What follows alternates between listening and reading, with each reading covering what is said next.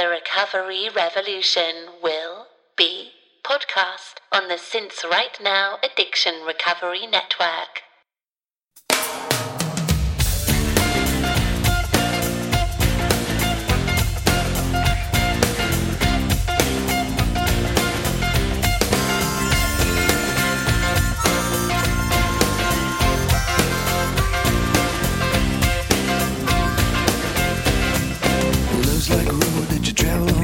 One day in, the next day gone. Sometimes you bend, sometimes you stand, sometimes you turn your back to the... Hello everybody, this is Mag Shores recording from Atlantic Beach, North Carolina, and I guess I'm going to try to do this here on the beach. In this episode, I wanted to talk about going on vacations and how difficult it can be for a sober person to go to the beach per se. I know it was extremely difficult for me to begin with. I was a big-time beach goer when I was drinking. Beach, again, for me meant getting drunk without limits and using that as an excuse to basically do whatever the hell I wanted. And for some reason, I wasn't worried that other people thought that I was out of control, because to me, at least, it seemed that everybody else was also out of control. So it was a win-win situation, right? My favorite spot used to be Ocean City, Maryland, which is actually known for being an ocean party town. They even have a bus that runs up and down the strip. It used to cost $1. I don't know what it costs now. I haven't been there in, 8 years that I've been sober.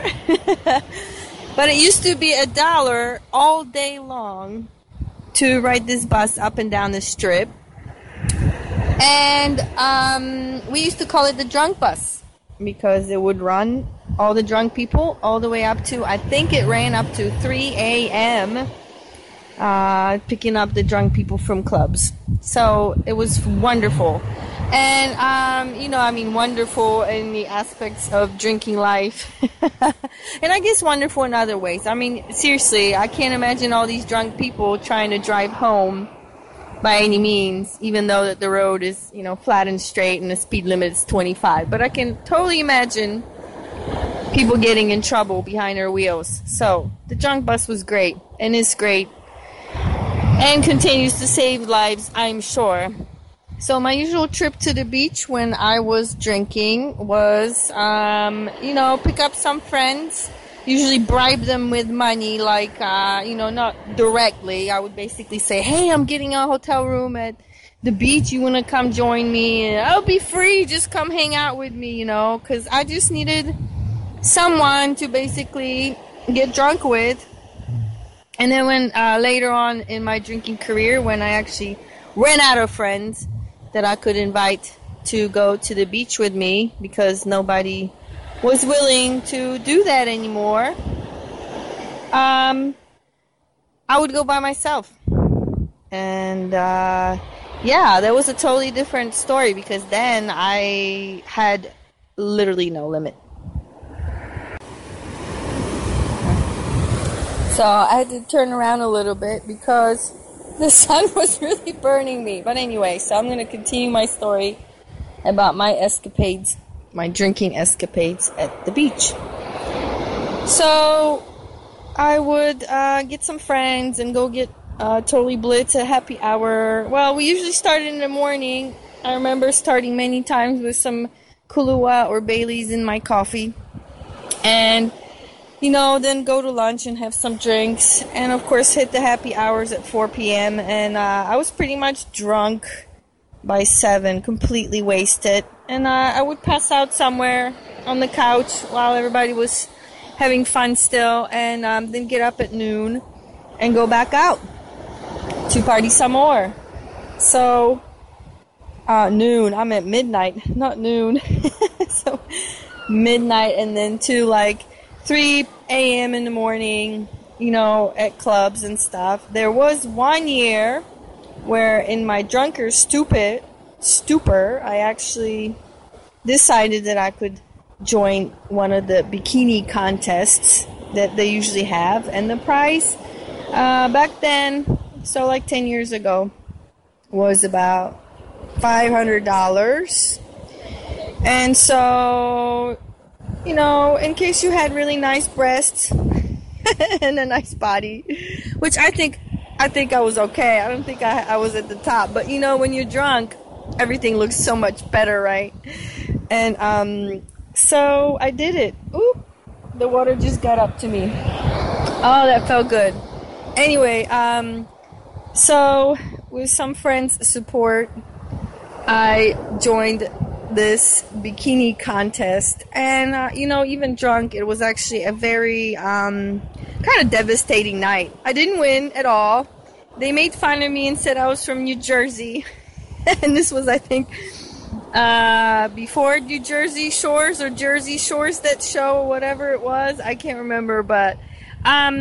and I realized that there were some sort of, you know, semi-professional women out there who did this all the time and obviously were prepped up to show off their best natural assets, if I may. Anyway, I'll never forget that night because, you know, it's the kind of power and courage, fake courage and fake power that I thought alcohol gave me. For me to actually think that I could win a bikini contest. And, you know, I'm not putting myself down here at all. I think you know, back then I had pretty decent body, so that's not it. But to get so big-headed and egotistic that, you know, with some booze in my body, I really thought I could win this thing. I mean, I remember being so hyped up and, you know, telling my friends this is going to be the greatest thing ever because I'm going to score $500 and then we're going to go wild and, you know, buy a whole bunch of stuff. And then I also liked getting away to the beach when I was depressed. And in the wintertime, I would drive up to 3 hours for the weekend to hang out at the beach and pretty much drink in my hotel room for the time and wallow. And there was one time I actually took a bunch of pictures, so I actually have those pictures still, which is really wacky. So anyway, my adventures with beach always correlated with lots of drinking, no matter whether I was by myself or with other people. So when I got sober, it was really extremely difficult. And I think the first year or second year I was sober, I finally actually did take a vacation because I finally had an actual job where I could actually finally take a week paid vacation, which was awesome. Huge perk of being sober to have a normal job with actual paid vacation. And we actually went to Rehoboth, which is really close to Ocean City, and the atmosphere there is kind of the same. And it was extremely hard. I was angry, very angry that I was at the beach and I couldn't drink. And it was nerve-wracking because I really wanted to. And I didn't want to in a sense of like wanting to. You know, if you're sober probably a year or so, there's a difference. Like in early recovery, maybe the first year, I think most people really want to, and they really want to. Like they would like to drink. Later on, you start saying, well, I really want to drink, but you don't actually want to drink. You want the feelings that alcohol used to bring you, but you don't actually want to drink because you know what that would mean, that your life would pretty much go to shambles again. At least that's what was happening to me, and that's at least my experience. And I think from talking to others, that's kind of what happens. So that was really extremely difficult, and I realized early on that I didn't think I could go to the same places to go to the beach anymore because of that. It was really hard to walk on the boardwalk, and you know, people can drink on the boardwalk up here, and they are having beers in their hands, and you know, those fufu drinks with big umbrellas, and it was just extremely difficult. And thank God my husband's in recovery, but I think even if I married someone else, I think we would have to figure out some other way to be in some other places. So since then, we have been going to vacations on quieter beaches, and our favorite spot as of the last, 3 years, this is our third year here, is Atlantic Beach, North Carolina. And it's a quiet little town. It's mostly retirees and some condos for rent and some timeshares. And there's a couple resorts here. And I don't see anybody drinking at the beach. I don't see anybody drinking at the boardwalk, there's a little town center. There's some part of a boardwalk there, but it's not huge. And I don't feel left out, and I don't have all these memories flooding, and I love it. It's like, I have to adapt to the world, and I think this is the way to adapt to the world. I can't make other people quit drinking. I can't make beaches close down all the bars and clubs, but I definitely can find another place that I can totally enjoy. And because it's not touristy, the beach is pretty empty. Our kids can do whatever they want, sort of, you know what I mean? It's actually way more relaxing. I think, the whole idea of going away for vacation is to find some time to relax. So I'm totally enjoying this time and being able to be sober. I think it's sometimes difficult to take vacations in sobriety, especially since I think for everybody out there, when we were drinking or when we were not drinking, for normies, everybody's kind of letting it loose, right? We're eating more food, we're drinking more wine, and it seems to be like part of vacation, right? Overeating, over drinking. So, well, I kind of still overeat, even though I plan not to, but I'm at least not over drinking. So I'm back at the beach. I'm going to finish up this suggestions on sober vacations. And today it's kind of cloudy, but I don't think it matters to me what kind of weather it is. As long as I'm at the beach, I love it. It's super, super. So I'm sitting out here, and I think I wanted to tell you guys about some things that I do to ensure that I stay sober nowadays. Of course, I get to bring my sober husband, which is a huge help, and I think that's one of the things I would definitely suggest. I would suggest maybe gathering up some other sober friends, and this is again why some sort of support group is so huge during recovery, and some people that you actually can get to know face to face, like at a 12-step meeting or SMART meeting or one of those where people actually join together. And I know my groups all have some trips to the beach that they put together. I know there is Sessions by the Sea, usually I think in August every year at Ocean City. And all the sober people get together and enjoy some sober time at the beach. And I think that's really, really actually the most important. But I get it. I get a lot of people don't have the support, or if they do, they don't have a lot of it. So there's other things you can do. One of the things you can do, which is huge, I think also, is to tell everybody that you're going on vacation. Because, I think as alcoholics and addicts, we have this hiding thing, at least for me. If I didn't tell anybody that I was going to do something bad, that's probably why I was going to do it, number one. And number two, sort of I was thinking in my head that, well, if I didn't tell anybody, it didn't really happen. And that's how I drank a lot of times. A lot of times I didn't tell anybody I was drinking, so then I didn't have to explain myself that I was drinking. I just figured nobody would know that I was drinking.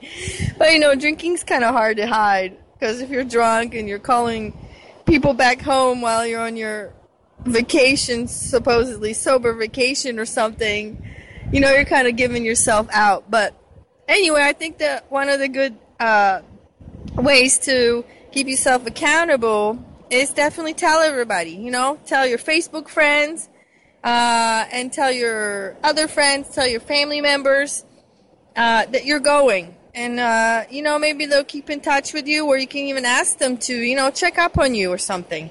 Or post some pictures on Facebook or Instagram just to keep yourself accountable. I think those things are really important. Again, I was a hiding type of drunk at the end, and so now I try to be really open about what I'm doing. Another part, again, would be to consider looking up some meetings in the area that you're going. I know actually in Ocean City there's tons of meetings. I know here at Atlantic Beach we have found 3 places that have meetings. Unfortunately, each one only has one meeting once a week, but at least there's meetings, so we know where to go. Also, if you have network online, that's always really, really useful.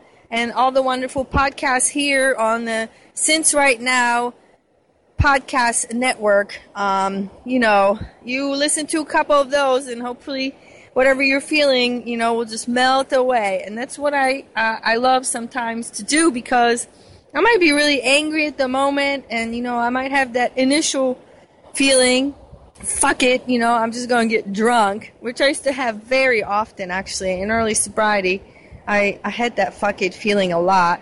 And I just remind myself, let me do something else for a bit, get my mind off whatever the hell I'm pissed off about, and, half hour later when I come back to it, most of the time I've forgotten what the hell I was pissed off about. So, and I think that's a great tool. Also, another really good tool is keeping up your sober routine. So, that means that if you were getting up early and maybe meditating or reading some books or whatever, or talking to your friends on Twitter, like sometimes I do, or whatever your morning and evening routines were, or during the day, try to keep those up. And I think that one's kind of hard. I think, like, for us, I want to, I try to sleep in. It doesn't always happen, because, kids just get up on their own schedule. They don't know how to sleep in. My 12-year-old knows how to sleep in. She can sleep all day. But the little kids, my 4-year-old gets up at 6:30 anyway. So, but if you have a routine and you used to get up at a certain time, or you used to go to bed at a certain time, or you used to do something, like meditating or reading something at the same time, I would continue doing that, because that kind of keeps you on track of what you want to continue doing for your recovery. Because remember, your recovery is really the most important. If you go to the beach or any vacation and your sobriety breaks and you get drunk, that's a lot of picking up pieces. And I think that's the other thing I always like to remind myself when I'm feeling like I want to get drunk. That's a lot of picking up pieces and rebuilding or restarting. And, if that happens to you, that's still all right. As long as you, come back to recovery and continue doing what you're supposed to be doing. But, before you pick up that drink, really take a moment and think about, how much work will it take to get back to where you are now. Even if you have like a week or a couple days, it's still some time that you would have to make back up. So continue those wonderful, wonderful routines. Also, just very basic self-care. Self-care. I think, when I go on vacation, a lot of times I just want to say, I just want to do whatever the hell, and I want to just relax. I don't want to pay attention to anything. But it's actually important, to keep self-care going. That means, halt. So hungry, lonely, tired, and, what's the other one? Angry. I got them out of order, but angry. So, those things to watch out for. And I think for me, that hungry can pretty much set everything else off balance. I don't know what it is about me, but when I'm hungry, it's like I can't see freaking straight. I get really irritated very quickly.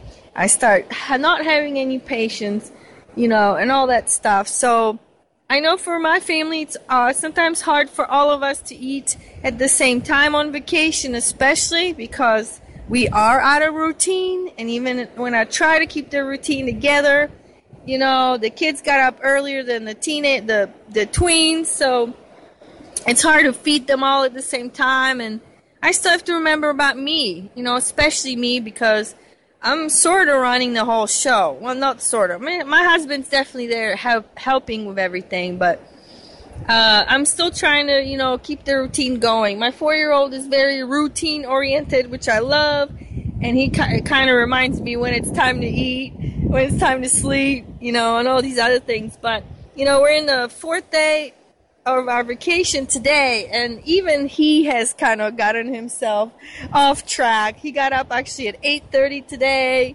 and which is very unusual. He usually sleeps till, you know, like 6:30, 7 o'clock. So it's not hard to get yourself off the routine, which I think it's super important to stay on the routine.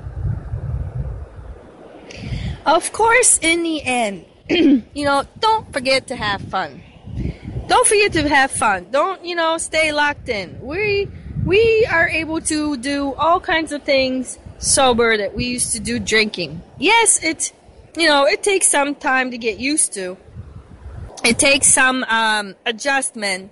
I know in the beginning I was jealous of people, you know, appearing to have this wonderful time with drinking in their hand. But it's really not a reality. You know, it's not really a reality. I have to remember what the reality was for me at the beach or on vacation. Reality for me was that I never remembered where I was or what I actually did. I visited all kinds of cool places, and I can't really tell you what happened there. And I can say I was there. I know I was there, but that's about it. Beyond that, I have no idea what happened, and it kind of sucks, to tell you the truth. It really kind of sucks because, you know, it's kind of like having a whole bunch of money and just like losing it. And all I got left is to say, well, once I had money, I don't know where it went. So I think I'm really happy that in recovery I'm able to relive these moments and rebuild my memories and have memories, you know, of vacations and places I visited and things that happened.